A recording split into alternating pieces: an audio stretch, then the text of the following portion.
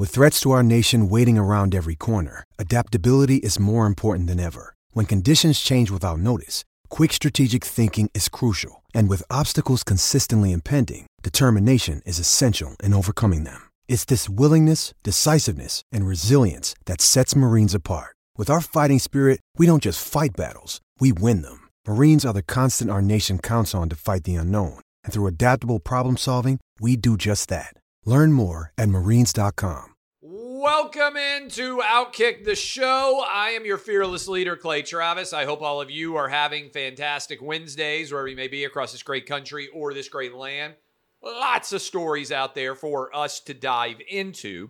Want to start, however, with the continued fallout of the national championship game, 65-7 win for Georgia, second straight title for Kirby Smart, Stetson Bennett, and the Georgia Bulldogs. And this is actually a question that my kids asked that I thought was an interesting one. And they said, hey, Dad, is Georgia a dynasty? What makes a dynasty? It's a good question. And I don't think there's a direct answer. But what I told them was, in my opinion, a dynasty requires at least 2 championships, right? You can't have a dynasty with 1 championship. And probably a 5-year period where that team is considered to be an elite level team. With that in mind, I think the Georgia Bulldogs are now entering into dynasty era. Now, I also think you need multiple quarterbacks because in college football, one really good quarterback can help to camouflage the fact that the rest of the team is not that elite. And that certainly is the area that Georgia is moving into. But the second part of this was, is Alabama also still a dynasty? Good questions from the kids. They're getting older. They're getting smarter. They're asking complicated questions. To wit, this was the storyline that came out of David Pollack sitting next to Nick Saban when he said Georgia is now the dynasty in college football. I think it can be the case that both Alabama's dynasty is ongoing with Nick Saban and the Crimson Tide, basically ever since 2008, Nick Saban winning 6 championships, having the level of success that he has had in his coaching career. I think it's fair to say that the Alabama dynasty and the Georgia dynasty can overlap because Clemson, I think, stepped in there for a few years and had a dynastic run with a couple of championships, multiple star quarterbacks, Deshaun Watson and Trevor Lawrence. But I think what you saw in the past couple of years is that Clemson may have just been capable of stringing together 2 incredibly talented quarterbacks in Deshaun Watson and in Trevor Lawrence, and may not have the longevity that we've seen with Alabama. Because remember, Alabama being really good at quarterbacks is actually a news story. Because what's interesting about Nick Saban is in the early years when he won titles, Jake Coker, Greg McElroy, those were not elite level quarterbacks. And it's only really in the past several years, A.J. McCarron was kind of a bridge because A.J. McCarron is, I think, a pretty high-level quarterback in the college ranks. But he's not. I think A.J. McCarron, if he were talking to us right now, would say, yeah, but I wasn't Tua. We'll see what happens with Mac Jones. And certainly, I think of all the Alabama quarterbacks, Bryce Young, who I expect to go number 1 overall, is to me actually the best of the Alabama quarterbacks. I think the most elite talent, look, Jalen Hurts obviously is playing at an incredibly high level. Tua, Mac Jones, there has been a pivot to where Alabama now has NFL caliber starting quarterbacks. But Alabama's dynasty went from, hey, Nick Saban's defense is going to dominate. We're going to have great running backs, the Mark Ingrams of the world, to now we're a quarterback-driven dynasty. The method by which Nick Saban has won has shifted from defense and running with basically sort of, I would say, functional quarterbacks, right? System quarterbacks in place for Nick Saban to elite signal callers with Bryce Young. And if you go look at the 2 losses, for instance, that Alabama had this year, they weren't because of Bryce Young at all. Bryce Young put up over 40 points on the road against Tennessee. It's one of the best performances I've ever seen from a quarterback in person. And then they didn't lose, Alabama didn't, against LSU because they didn't score enough points. The defense kind of failed Saban. But I think it can be the case, I'm curious what you guys think, that both Georgia is the most dominant team in college football right now and has entered into dynastic territory, while simultaneously the Alabama dynasty can be ongoing. And I would point to just last season, meaning the 2021 season, when Alabama was good enough to whip Georgia, win the SEC title, but then Georgia came back and beat Alabama to win the national title. That's a functional sign that both teams are playing at an elite level. And I think certainly if Alabama had played, now I didn't think Alabama deserved to play for the championship, but if Alabama had been in the Final Four, I think they would have been able to give Georgia a far better game, maybe than anybody else in college football. So I think it's possible that both Alabama's dynasty is ongoing, but that Georgia is right now the dynastic program at its apex, and Alabama is just sort of the Roman Empire of college football, still really good, but not at an absolutely elite level. I think both dynasties can still be going on. Update. Details, stories out there as we inch closer to the NFL wildcard weekend. It is beginning to look like Lamar Jackson is not going to play in the Baltimore Ravens game against the Cincinnati Bengals. If Lamar Jackson does not play, this would be an extensive injury miss for him.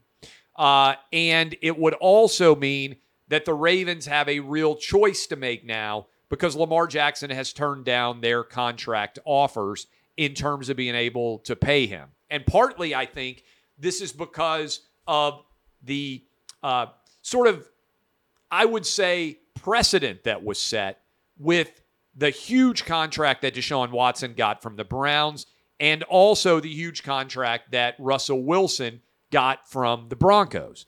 And what you have to be careful of, and I'm a Lamar fan.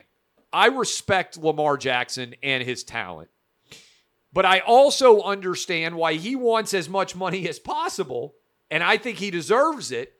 But I also wonder whether there's nervousness now in the Baltimore Raven community because of Deshaun Watson, I think, based on the way he played this year, being wildly overpaid.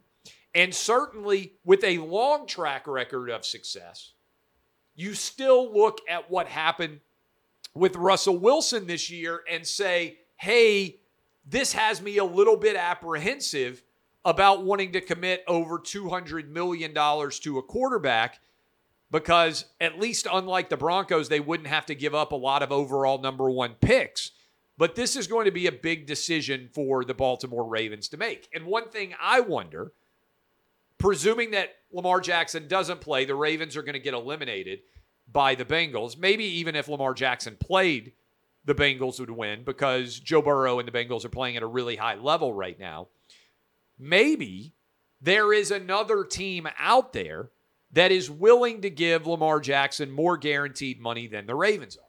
Who is that team? I don't know, but there is such desperation in the quarterback ranks right now that I find this decision to be one of the most intriguing out there. How does Lamar's contract status end up getting resolved? And can the Ravens even afford not to pay him, given that the games that he has set out, Ravens don't look like a very good team when Lamar Jackson's not playing, right? I mean, if you're a Ravens fan and you have watched this team play without Lamar Jackson, they're very average at best. This is a, what do you think, 6-11, 7-10 caliber team at best without Lamar Jackson? So can they afford to not pay him monster dollars? It's a storyline that's already starting to play out and may even get put on the front edge of the narratives if, as I expect, the Bengals handle the Ravens with ease without Lamar Jackson. By the way, possibly without the backup, right? We may be on third string quarterback in the playoffs for the Ravens. Last night, if you watched college basketball, starting to pivot a bit into the college basketball realm, I watched the end of the South Carolina game against Kentucky. Saw the score, said, my goodness, there's no way Kentucky's going to lose a 28-game home winning streak against South Carolina, a team that was winless in the SEC, had a losing record, and just lost at home by 43 points to Tennessee on Saturday. But it happened. And John Calipari was already on a hot seat, such that a fan was kicked out of Rupp Arena for showing up with a sign that said, please go to Texas. Now, I love that please was included here because it's very Southern.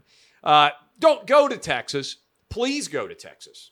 Because John Calipari has such a big buyout that I'm not sure Kentucky could ever afford to pay him not to be their coach. And so fans are hoping that John Calipari will leave and go elsewhere.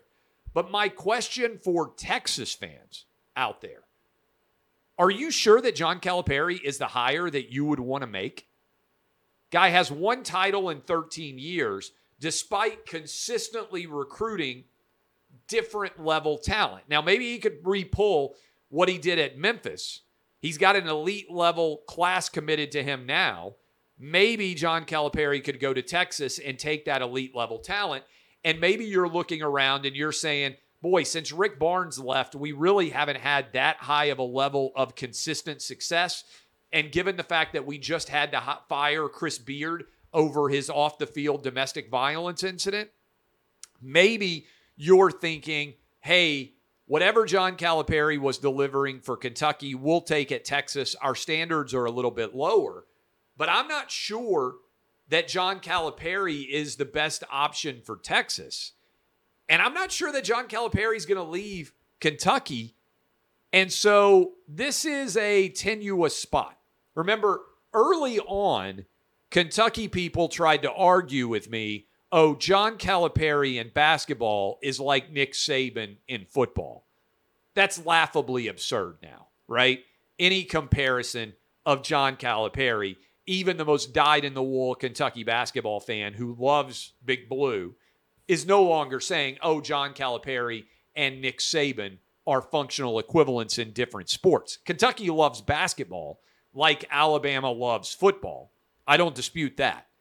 But John Calipari is nowhere near the success level of Nick Saban and what Nick Saban has done in football. And I would argue it's harder to dominate in football than it is basketball because you just have to have so many more elite players to have a really good football team than you do to dominate in basketball, where John Calipari almost always has the most talented team. Now, yes, they're young, and yes, the early advantage that John Calipari had was the one and dones. I also think NIL is actually working a bit against John Calipari because I think it's distributing talent more. But this is getting ugly in the Bluegrass State, and I don't know that Texas is the ripcord, the parachute savior option, even though they are having to kick fans out for saying, please go to Texas. And I would imagine that's going to be even worse after what is a really bad loss against South Carolina. John Calipari desperately needs a win Saturday on the road against a top 5 Tennessee team. And frankly, I don't think they're going to get it. We'll see what happens, because Rick Barnes has tended to have John Calipari's number even when Kentucky has a far more talented team than they have right now. So this is worth paying attention to. Rumor over late last night that the WWE was going to be sold to the Saudi Arabian Investment Fund. That report, unless it's changed in the last few minutes, has since been shot down. So as you look here at what exactly is going on with WWE, I'm a longtime shareholder of WWE. They are saying that they are not sold right now to Saudi Arabia. The current CEO of the WWE, Nick Khan, was my agent at CAA. Nick Khan, super talented, really good at getting deals done. He did the WWE deals, television-wise, and he also was the lead negotiator for the SEC's deal that they did with ESPN recently that moved off of CBS. So Nick Khan, really good at negotiations. I think you just go wherever Vince McMahon, who is now back in the company, believes the future of the WWE is brightest. And I'm a capitalist. You guys know that I have defended golfers who made the decision to go work on the LIV Golf Tour. I think if Saudi Arabia puts the best offer on the table, when everybody looks at all the dollars and the cents and everything else, if Saudi Arabia has the best offer, I would sell to Saudi Arabia. If they outbid Endeavor, if they outbid Fox, if they outbid Comcast/NBC, they outbid Disney, maybe Netflix takes a look, maybe Apple or Amazon sort of peer in here. Heck, maybe Google does. I don't know. I think there are a lot of companies that would be interested in WWE. I've been a longtime shareholder. I told all of you to buy stock in WWE because I expected that at some point their asset would sell for a lot of money. And the analogy that I made earlier, I'll continue to make it. If the Phoenix Suns are selling for $4 billion, and if there are rumors that the Washington Redskins might sell for $5, $6, $7 billion or more, would you rather own all of the WWE for $8 billion? I'm just tossing a number out there.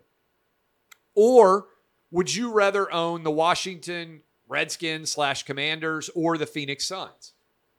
I would rather own the entirety of the WWE in this streaming universe that we're in now than one single franchise in the NBA, Major League Baseball, NHL, NFL, or even a couple of franchises.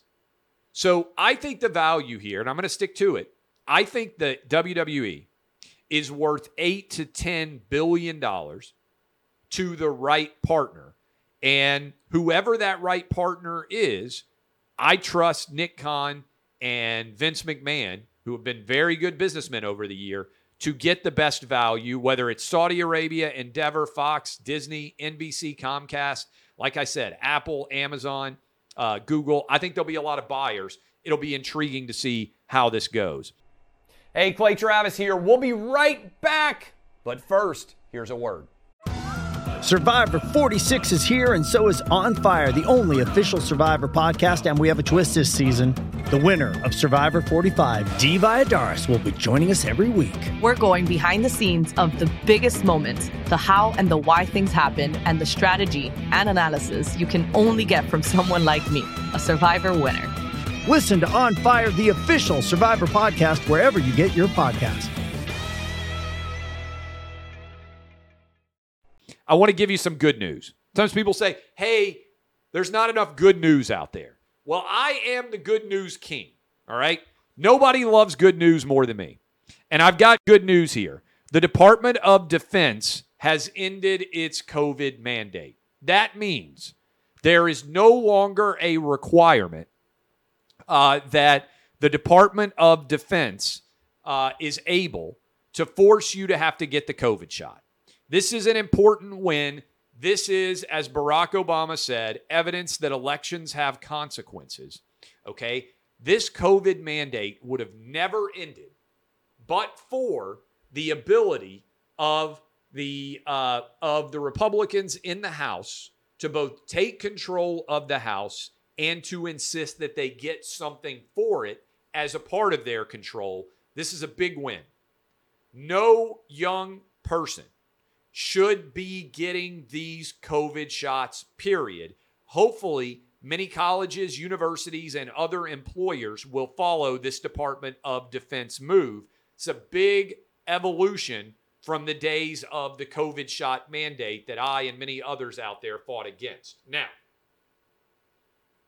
this is where we take the next step. There is a study out there that is shared by Alex Berenson, who has got many of these stories correct surrounding heart issues for young people. And he has a story that is up right now that is very important that I think many people should be discussing, and not surprisingly, is being tamped down and not discussed in earnest. Alex Berenson has a story up on his Substack. I would encourage you guys to go read it. And the headline is as follows: urgent. 17% of teenagers had heart symptoms after their second Pfizer mRNA jab, a new peer-reviewed paper shows. 1% of those who got this shot had abnormal ECGs. 1 in 1,000 had myocarditis or significant arrhythmias. Okay, we insisted that tens of millions of young kids who had absolutely zero risk from COVID, we insisted that they go get the COVID shot. Okay? Zero justification for it because they were under zero risk at all, and the COVID shot does not keep you from getting COVID and does not keep you from preventing the spread of COVID. So I believe, let me take a pause here, that now the Department of Defense has rescinded its COVID vaccine mandate. Everybody who lost their job because they refused to get the COVID shot in any kind of public job should get their job back with back pay. I also believe that the House of Representatives, the Republicans in the House of Representatives, should end all immunity for the COVID shot from Moderna and Pfizer.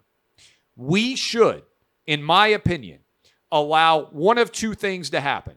Either plaintiffs' lawyers should be able to sue Pfizer, Moderna, as much money as they want for these COVID shots, so we can try to uncover the truth about what Pfizer knew and what Moderna knew, and when they knew these shots didn't work as they were advocating, because it is fraud. There was a fraudulent inducement that you go get the COVID shot because they told us all that if you got the COVID shot, you wouldn't get or spread COVID. That's a lie. It's been proven to be a falsehood. It was an incentive, a fraudulent inducement for people to go get these shots that is not supported by the data. So there needs to be a reckoning for this. And either that reckoning can come from plaintiffs' lawyers suing, which would be like what happened with the opioids, right? All of these different opioids that they allowed people to get addicted to and that are killing people like crazy. We wouldn't have known about that without these lawsuits. Or if the vaccine immunity is not stripped, we need state attorney generals to sue. Okay, 2 outs. Plaintiffs' attorneys or state attorney generals. Maybe they can work together. We need a lawsuit by state attorney generals for the fraud perpetrated by COVID on the COVID shots by Moderna and Pfizer. And you could use Big Tobacco as an example, the lawsuits that were filed against the tobacco companies. And we need deep investigations into the flaw of these COVID shots, and we need a reckoning and consequences for them. That has to happen, okay? What's the best way for that to happen? One of two routes, but it involves having that COVID immunity stripped.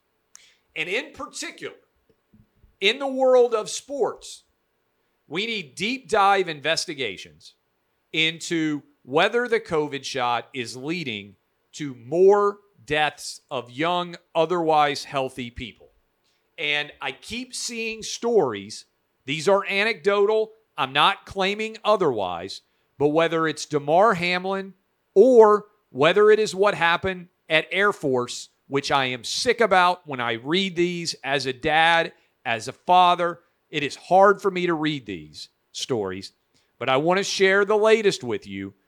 An Air Force offensive lineman named Hunter Brown collapsed and died walking to class on Monday. He was just 21 years old. Now, I have been writing and talking about sports for 20 years, nearly. I started writing about sports in 2004, which is like ancient history on the internet. Some of you have been reading and listening to me for nearly a generation now. You're the OGs, okay? I don't remember stories like this happening. I don't remember stories about athletes walking on college campuses and suddenly dropping. Now, we've always had athletes die, unfortunately. Sometimes it can come conditioning drills. We've certainly seen that. There's certainly been far too many violent acts, gun-related fights, things like that. Certainly, unfortunately, people have died in car accidents, all sorts of tragic accidents like those. But the number of high school, college, even pro athletes who are suddenly just dropping all around the world seems to be a fairly substantial trend. And when there are stories like the one that I shared earlier, based on studies coming out of, I believe it's Taiwan, where everyone gets the COVID shot, and then you're having like a 17% incident of heart-related issues, why would we not investigate this to the fullest of our ability? I'm really disappointed by the number of people in sports media who ran like crazy with the idea that if we played sports during COVID, athletes would die. Do you remember when CBS Sports came out? I think they said 8 players would die from COVID if we played in 2020. And it was totally not true. And it wasn't supported by any data. Why are all those sports media who ran around like crazy saying, hey, if we play in 2020, athletes and coaches are going to die, which didn't happen, right? Data doesn't reflect that at all. Why are they not asking more questions now that we are seeing so many otherwise young and healthy athletes dropping? And I'll use the example here of Hank Gathers, okay? When Hank Gathers collapsed in 1990, it was important to do a deep dive to figure out what was the cause of that. And it ended up that he had a heart abnormality. And as a result, it became standard for most colleges and pro sports teams to conduct deep EKGs, deep analysis of hearts to try to identify athletes that might have heart-related conditions before they actually collapsed like Hank Gathers did and died. I said the same thing about Damar Hamlin. We need a deep understanding. And when I see people like Dr. Fauci say, you can't even mention the fact that COVID shots might be involved here. Well, if we have, as the data is reflecting, a much higher incidence of heart-related issues among athletes, why would we not want a deep dive here? Remember, many of the same people who said to you back in 2020, if we can save just one life, remember how often they said that? If we can save just one life, it's worth it. And I said, well, people were mad at me. I would say, well, if we applied that same logic to driving cars, no one would ever drive a car because 40,000 people a year die in car accidents.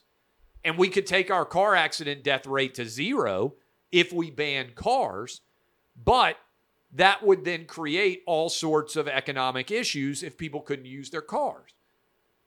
People got mad at me when I said that. So everything is a balancing act. But shouldn't we know what these kids are actually risking when they get the COVID shot? And shouldn't a risk-reward analysis, when you get the COVID shot and you are a young, healthy person, if you get no added protection, which appears to be the case, and you increase your danger in any way, that is a risk analysis that would suggest no one should get the COVID shot. Why am I like the only person in sports media with a really big audience even asking these questions? How many different athletes and young men in particular, but also young women, have to collapse before we say, hey, let's rigorously analyze whether the COVID shot might be causing any of these incidents at all, because they're definitely, based on the data, is a reflection that the COVID shot creates heart-related issues. Where is everybody else in the media? They're all silent. They're all cowards. They're all complicit in selling what appears to be a lie, which is that there's no risk factors whatsoever that come from young people who have zero risk from COVID getting a COVID shot that we barely tested at all. I'm telling you right now, my kids are not getting the COVID shot. If I have anything to say about it at all. And if I'm making that choice for my own kids, it would be a complete lie if I weren't sitting and talking to you and telling you all of these factors and all of this data and all of this analysis. I'm not pretending to be an expert, but the job of media, and I am in media, is very often to speak out on issues that we see. Why are you hearing almost no one else even say anything? I would argue it's because most people in sports media are cowards and they are afraid of examining what the actual data says because it may challenge their pre-existing belief system that the COVID shot was a gift from God and everybody should get like 6 of them. There's no reason whatsoever for young, healthy people to have ever gotten this shot. I've been making that argument since this shot came out in December and January of 2021. Go back and watch. Been making that argument. Don't need it. Young, healthy people. Back in the day, I let my parents, had a conversation with them, told them I thought it made sense for them to go get the COVID shot. Wouldn't tell them that anymore. Wouldn't tell them that anymore. I never got the COVID shot. I'm questioning why in the world are many colleges and universities still demanding the COVID shot? Why are any people in their 20s, their 30s, teenagers or younger getting this COVID shot at all? It is poison. Appears to be poison to their bodies based on the data. And it may, and I stress may be creating actual deaths from otherwise young and healthy people. Why are we not investigating this rigorously? We must. Couple of other things, much less significant. Did you see Marjorie Taylor Greene put up a video? It's funny. Still Dre soundtrack as she walked out of her office on Capitol Hill. Congresswoman Marjorie Taylor Greene. She used Dr. Dre's iconic Still Dre soundtrack as a backdrop. Dr. Dre demanded Marjorie Taylor Greene stop using his music. This is, I think, the embodiment of the absurdity of the modern era that we have created. Dr. Dre, who was one of the great rebels in music history, who was a gangster rapper from West Coast, Compton, California, outside of LA, is offended that a congresswoman would use his music in what is clearly a parody in many ways in a video about her taking over some power in the House of Representatives thanks to Republicans taking back the House. What kind of world have we entered? I also think one of the great untold stories of the modern era is how much people like Marjorie Taylor Greene, I would bet that she is a fan of 1990s rap. Just like I'm a fan of 1990s rap, just like almost everybody around my age in America is.